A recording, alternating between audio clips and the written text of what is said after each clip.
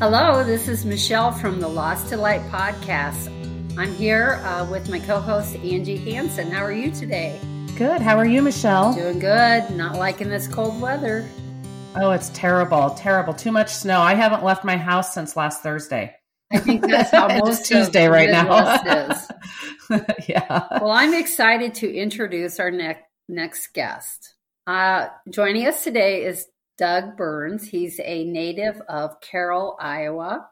I met Doug in 2021 at the Okoboji Writers Retreat. Doug was listed as one of the speakers for the retreat, and he's returned every year, just like I have. So we've gotten to know each other and become friends. And the thing about Doug that really interested me and wanted me to invite him onto the show was hearing his story. He is, like I said, a lifelong resident of Carroll, Iowa, and his family owned the Carroll Daily Times Herald for 75 years. And then it was changed to the Carroll Times Herald for a total of 93 years. This newspaper was part of his family's legacy.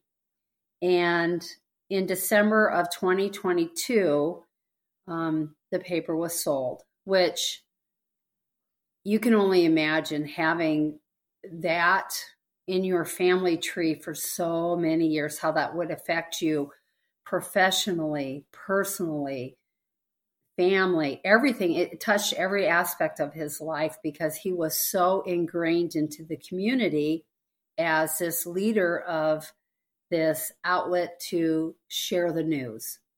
So, and in addition to the Carroll Times, his family had a total of 9 publications in the area. There was the Jefferson Herald. There was 3 publications in Guthrie County and 2 in Adair County. So I think I'm just going to let Doug jump in and ask him to share a little bit about his story, his background, his family, his life, and then how he has had to find his light and carry his torch forward after the loss of his newspaper. Now, typically we, have a lot of guests that have lost a loved one, but Angie and I, when we started this program, we decided we wanted to highlight more than just loss of people.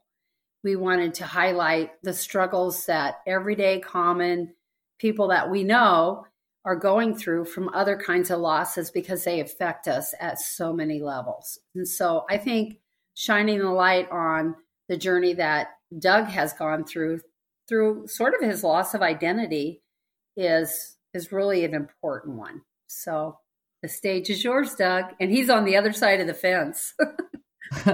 He's normally the one asking the questions. That is true. So, well, first of all, Michelle, it's an honor to be on with you. I've interviewed you multiple times, so it is interesting to be on the other side of this. Your book, Better Not Bitter, is terrific, and of course, we did multiple interviews about that book at the Okoboji Writers Retreat, where you are one of the breakout stars. There are about 300 authors, writers, poets, and others. And for regular listeners of this podcast, I'm sure you know that Michelle is very humble. So let me sing her praises here and just let you know that she's a very respected writer, not just in Iowa, but in the region. And if you have not read her book, you really should. It's inspiring. And Angie, great to meet you and hear your story, hear your journey. And I understand you're working on a book, and Yes. you have a great co-host and role model in the authoring world, so to speak. But yeah, I'm a 4th generation newspaper person. Michelle is right that I grew up in Carroll, Iowa. This is my hometown. We're, again, 4 generations deep. I was adopted though, so I'm technically a native of Cedar Rapids, as I was born at Mercy Hospital there and then adopted as a baby. Raised in the newspaper family here. Went to college graduated from Carroll High School. Went to college at Northwestern University in Evanston, and then I did work for several years for the Ames Tribune and worked in Washington, D.C.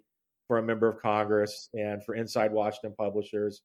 But I've always had, you are accurate in saying I'm a lifelong Carroll resident, because I've had, residency here, even when I worked other places, because I was always tied to the newspaper, doing things for the paper. So we battled to keep the paper family owned, and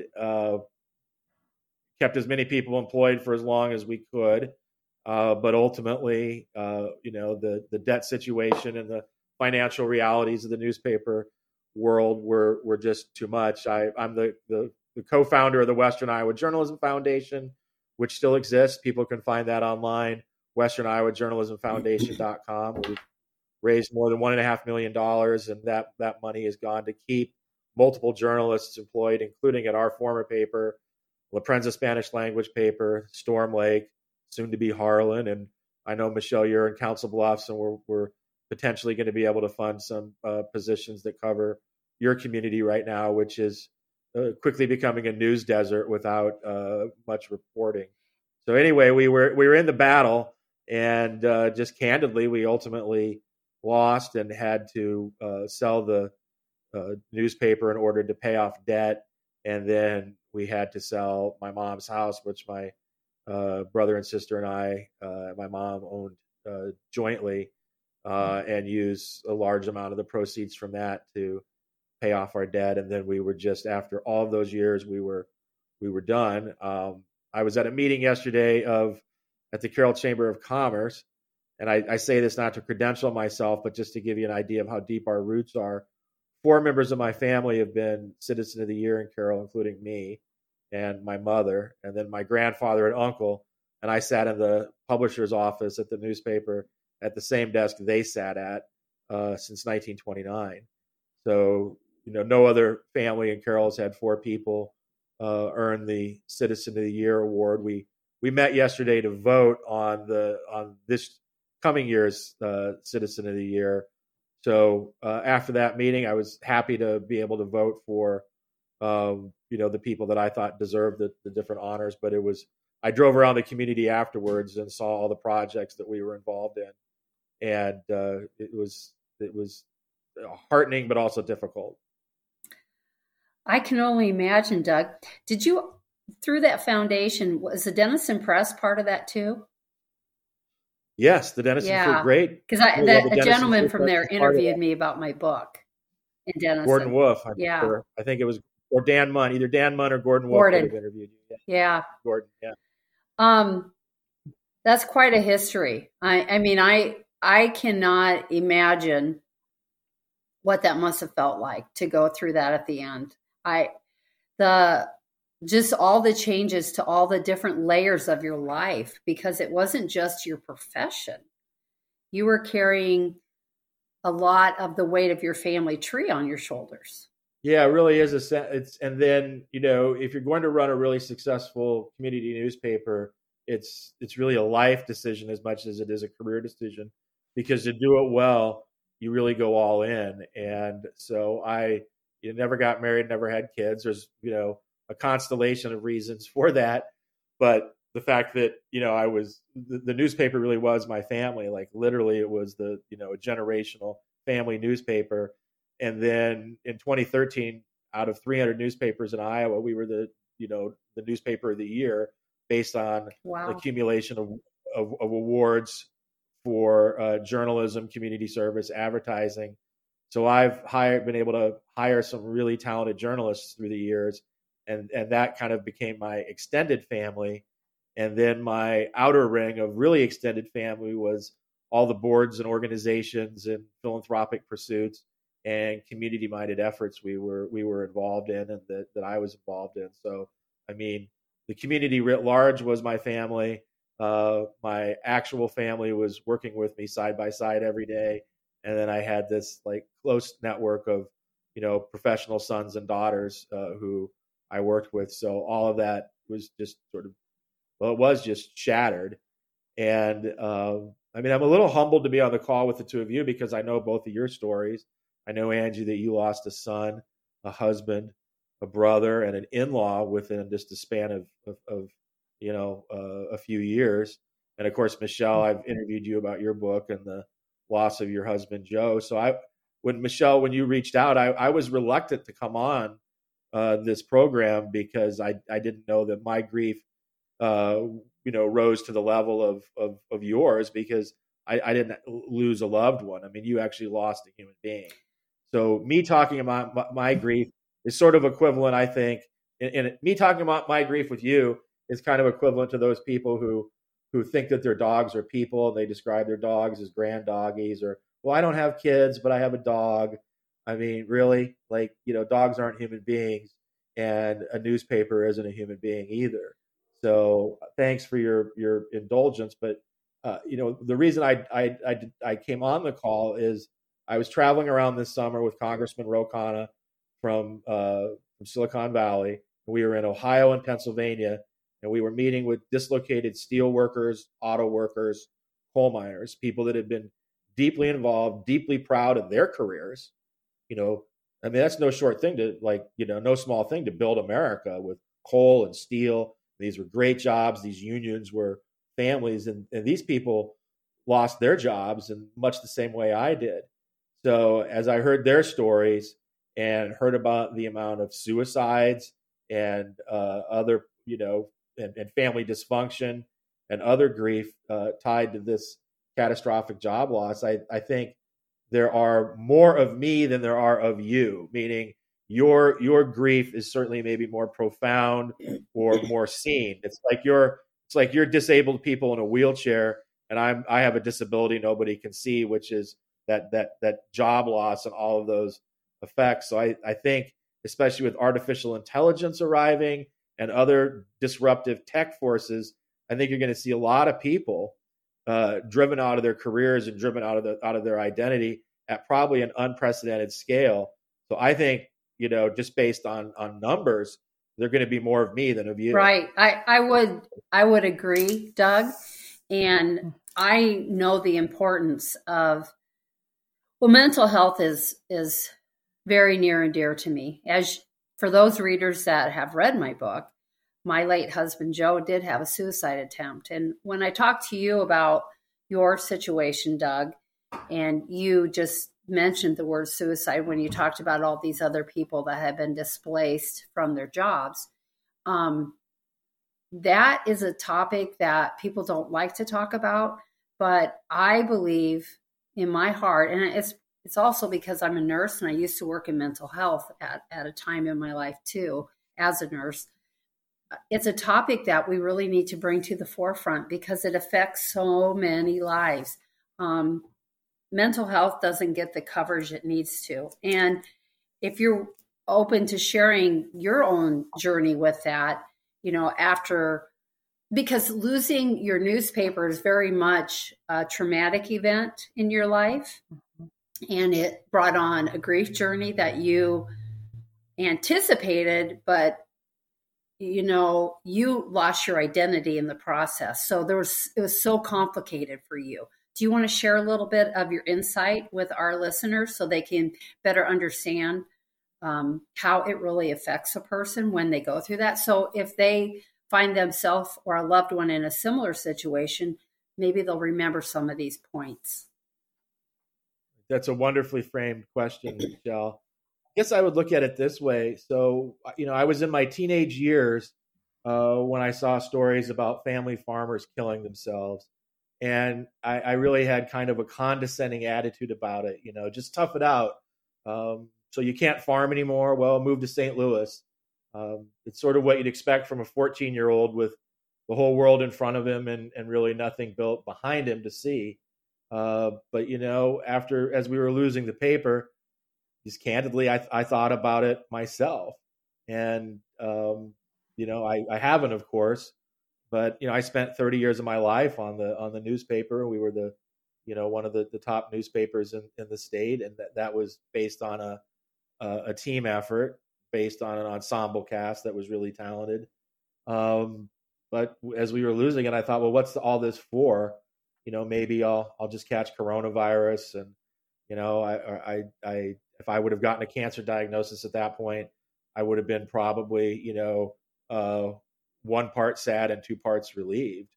because it was just overwhelming. So I'm sort of, 50-year-old me is embarrassed of how 14-year-old me thought about suicide on the farms. But when when I was traveling in Ohio and Pennsylvania doing a pretty lengthy piece, and I was in some places over in eastern Iowa, just talking about job dislocation and what that means.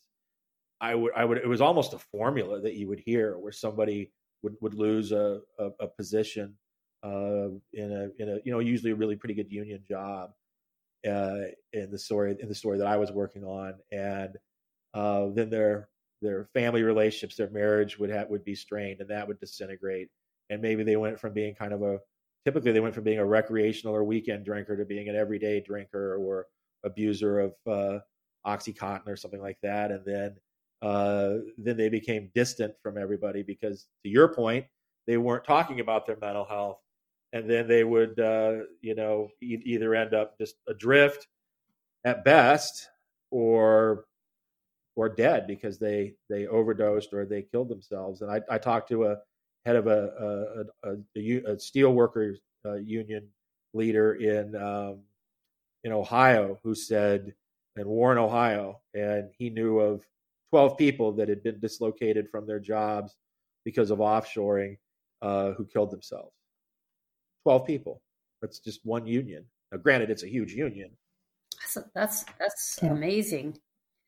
Yeah. When I sit here and listen to what you're saying, Doug, that's like we said, our whole mission, loss is loss, and grief is grief. And it's how we choose to approach our losses, whether, however it is. And every feeling that you've talked about with people that haven't specifically had a person die, all the feelings are the same. I mean, we have the same feelings, of loss of identity. We lose that when we lose our person,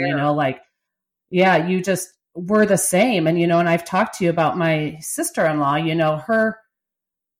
we both had choices. I chose to live my life, and I chose to live it as well as I could for all the people that had died. And my sister-in-law, she chose to drink because she didn't know how to live without the alcohol, and unfortunately that's what she died from, was alcoholism and drinking herself to death. And, but like I said, just everything that you had mentioned about people, and just the loss around the losses is having death loss. I had the same feelings as everybody else, and you losing your identity when, the family paper is gone, or, like when you mentioned even dogs, like some of these people that have dogs or pets, these things, they're like, well, maybe I shouldn't feel so, so much like that because it was sometimes just a dog, people say, but maybe this was a service dog too, you never know. This could have been a dog that served a person's life, and so there's I just wanted to touch base with that, how, you talked about that. It's all relevant, and that's why we need to talk about it. We need to talk about loss and grief because it's all full circle when it comes to everything.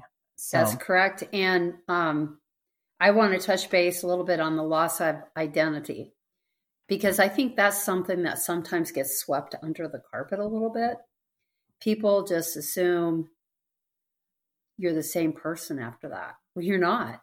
How can you lose something, whether it's your spouse, your son, a company that you had in your family for 93 years that really affected like every part of your life? How can you lose these things? Or a job, like the union jobs, those people that's all they knew. How can you have this great loss and not come out the other side of that and be a different person? I know I'm way different than I used to be. And me as well. I had somebody actually say something to me. They're like, you're so different than you used to be. I'm like, well, I was kind of taken aback. I'm like, well, how could I not be different? I'm not the same person. I thought my life was going to look like this. And now my whole life has done a complete 360 and it's not anywhere. My dreams were shattered. Everything was gone. And, I had to rebuild. Doug, a thought came to my mind when you were talking about your 14-year-old person looking at the farmers like they did. And then now you were kind of facing some similar things. I kind of have a similar story. Our listeners know I started losing my vision in 21. And I was so devastated when that started happening. As a nurse, it was like something that was so out of my control. And I had flashbacks of patients that I used to do workman's comp. And I had all these flashbacks of patients that I had helped in the past where they had like lost something in their life because of this injury that they sustained or this chronic illness, that their life had been impacted suddenly by this work injury.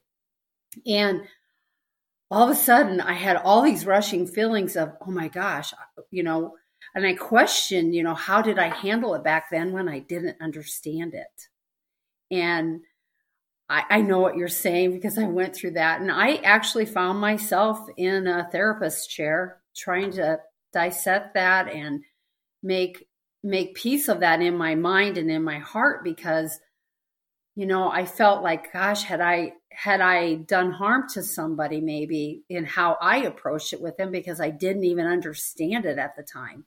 So it's a journey. Life is just a journey and we do the best that we can. And we have to work really hard to find our own path. And so after I lost my vision, I became depressed and I was in the process of writing my book.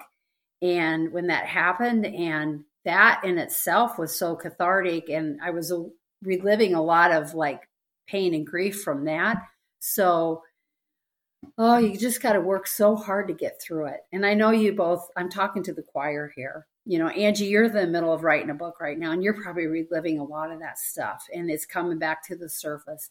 And Doug, for you, you're still trying to find your path. You can tell us now maybe a little bit about your life that you're finding and what you're doing career-wise since the newspaper. But I know in a conversation that we had, you're still trying to find your way. Yeah, I mean, I don't know to reveal a little bit about our conversation offline. I mean, you told me that as well as you're doing with the publication of the book, you're remarried. You have I think you used a perfect phrase, Michelle. You have a new normal, mm-hmm.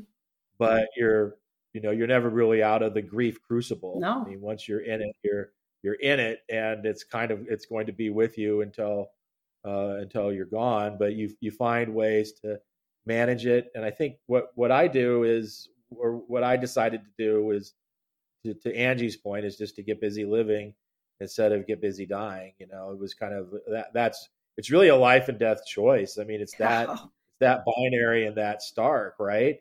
I've been fortunate because of my career and just my personality. I have a lot of friends from high school, from college, journalism, politics. So I've been and I really maintain and cultivate friendships. So I been really blessed to just have a wide circle of friends. But I'd say in the last year, I've made more new friends than I have since probably college or my early 20s, because I just, when you make your world small, you allow a few things in it or a few people to loom too large. So I just elected to make my world a lot bigger and just get out as much as I can, go do things that I haven't done before. I've been a journalist, but I haven't really been involved in the fiction or author world or the poetry world. And I got involved with that and met a lot of people. And then I think I was open to some friendships it's interesting how you encounter and interact and find people that, because of the empathy, I think I built through the grief. It was hard-earned empathy. I'm happiest when I'm doing things for other people. And then, from a business standpoint, from time to time over the last year, I think maybe I've been taken advantage of or haven't necessarily made the best decisions always, because I've just wanted to put kindness out into the world. And I know that, like, when you operate that way, that some people are going to take advantage of you. But if you're able to, because I understand and have probably more empathy than I think I had a decent amount before, but because I've dealt with some loss. But I mean, I was adopted as a baby, and then my parents were divorced when I was pretty young. My dad was a closeted gay man, so that wasn't easy, being 12 years old and having your family shattered. Because imagine finding out in the 1980s. Today there's some cachet associated with being gay or non-binary or somewhere on that spectrum. And I don't want to get into the politics or the culture of that, because that's not the purpose of the call. But just imagine being in the 1980s as a preteen, as an adolescent boy, and finding out your dad is gay, and then having your family torn apart. So and I've had other losses along the way, but I always had the newspaper, and so to lose that was everything to me. So I'm still trying to get out on the other end. But what I find is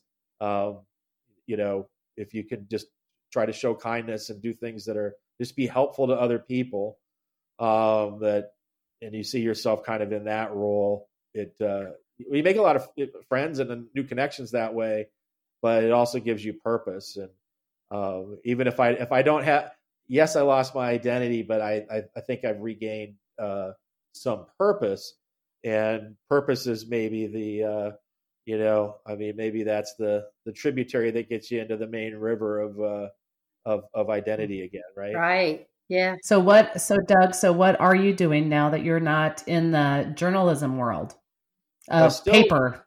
Yeah, newspaper world. So I still I do a lot of part of the Iowa Writers Collaborative. There's a collection of Substack columns, so I still do regular writing and reporting. I do a lot of work with the Western Iowa Journalism Foundation, raising funds there.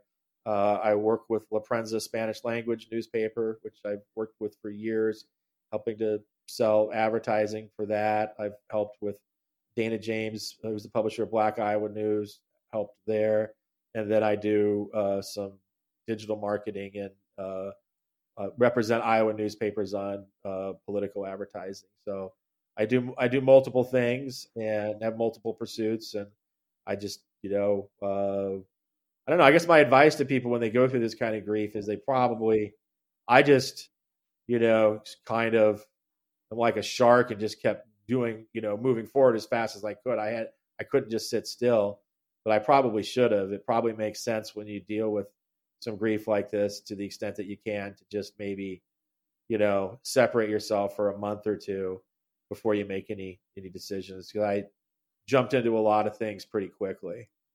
I agree with that in a way, because after my husband had died and then my brother had died 2 months after him, it was just truly my daughter and I, and our whole family had lost somebody significant, so we couldn't really lean on each other as a family unit, because we were all grieving, different people in different aspects. And anyways, my idea was, well, if Gracie and I just run and we go on vacation here, go on vacation there, and we just keep on moving, it'll be fine. You don't have to think about it as much because we're enjoying life. And then, boy, did that come to a head that summer after, we did that, and we had to get back in the routine so Gracie could go to school in August.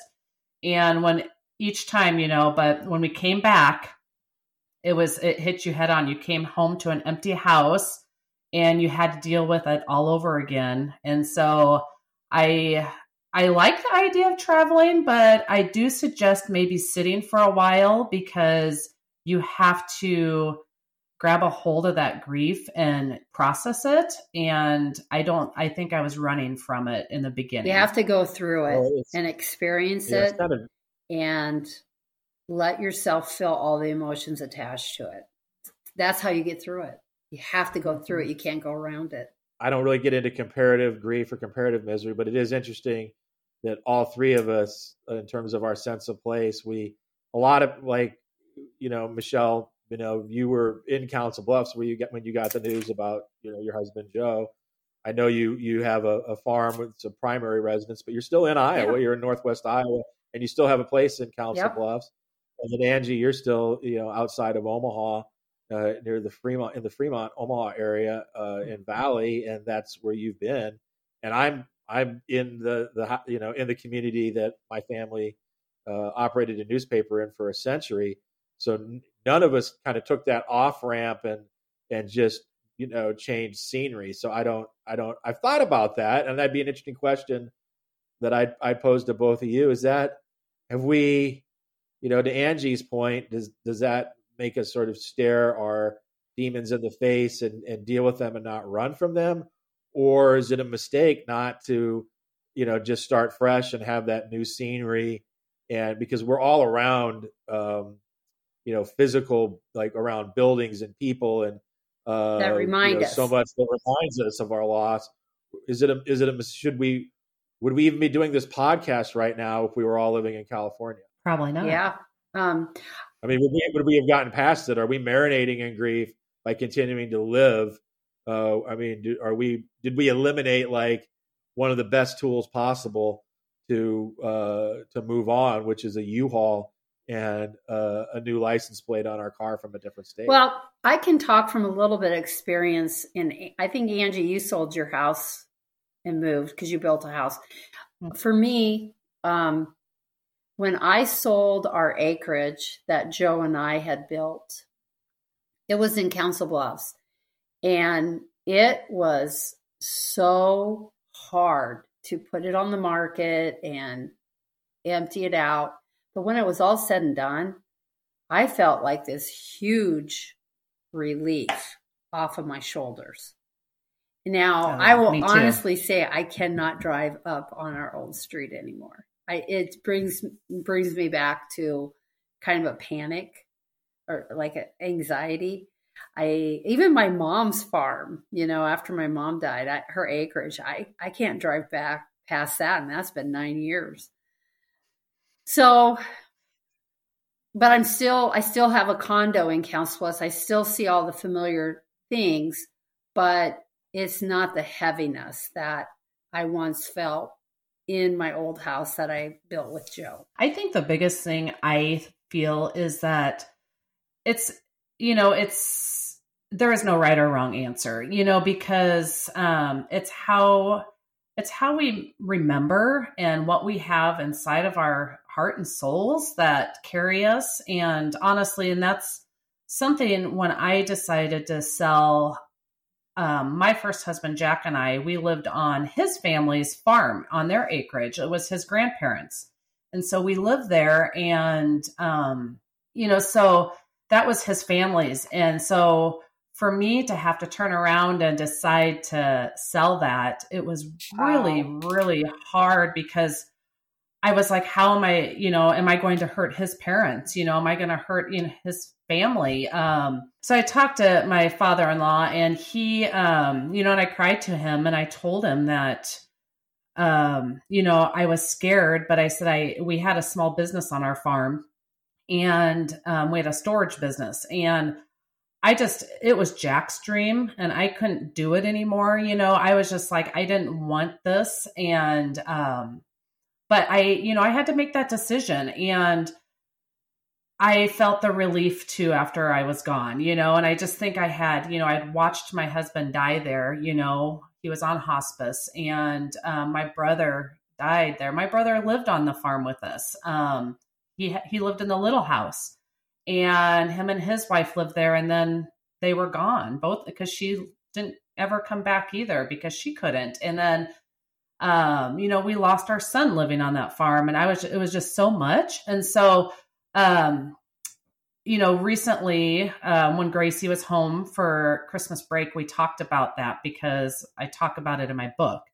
And she talked about, I asked her how she felt about it because she was only 7 when we decided to sell and move. And she said she was happy too because of the memories that were there. But she's like, even she said, she's like, Mom, you've taught me that we get to take our memories with us no matter what. They're not ever going away. None of those memories are going away. And, she's like, it doesn't matter if we're in a house or where we're at, we still have those memories. And so that's kind of what I lean on. We get to have those memories and they can't be taken away from us. The house is a thing, but that's how I kind of Doug, move forward. I have a question for you. So for you, I'm sure, and I'm familiar with Carroll. It's not that big of a community. I mean, it's a pretty good sized town, but I'm sure it is painful to drive by that building and see it. They've remodeled it, so it's painful to drive by that. It's in the 1990s, there's a park called Veterans Memorial Park, and one of the first columns I wrote was suggesting that we didn't have a park named after a veteran or a veterans park, and there was a young man who died in World War II. I knew his story and family, so I suggested that the park be named after him. Victor Mueller was his name, and he went to Iowa State, and at that time, I just moved by his story. I've really enjoyed getting to know you and your story and your family's history. It's pretty impressive to me. 93 years having a family business is something I've never heard of. So I think that's very impressive. So I really do appreciate you sharing everything. And I love how you said that you finding your light after all this losses, you got busy living instead of dying. So I love that. And a lot of times, Michelle, do you want to add anything before we ask him? Well, before we ask him, Doug, I just want to tell you that I am grateful that you came on to the show with us. I'm also grateful for our friendship that we have formed, and I look forward to what the future holds. But as we wrap up here, we always end our podcast with asking our guests to give us their favorite quote, a favorite lyric out of a song, out of a book. So, Doug, let us know what you have. This is a quote from James Baldwin, and here it is. Any real change implies the breakup of the world as one has always known it, the loss of all that gave one an identity, the end of safety. And at such a moment, unable to see and not daring to imagine what the future will now bring forth, one clings to what one knew or thought one knew and what one possessed or dreamed that one possessed.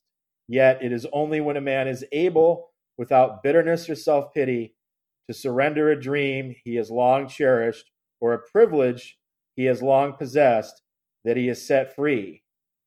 He has set himself free for higher dreams, for greater privileges. I love that. Wow, I love that. Thank you. Okay, Doug. Thank you for having me on the program. Yeah. Greatly appreciate it, and look forward to seeing you, Michelle, at the Okoboji Ride. I'm sure we'll see each other before then in Council Bluffs. And Angie, please do come to Okoboji in September. Yeah, I'll have to see if it fits into my schedule for sure. But it's been a privilege of mine, Doug. So thank you. Good luck with your book. Yes, thank you. Bye, Doug.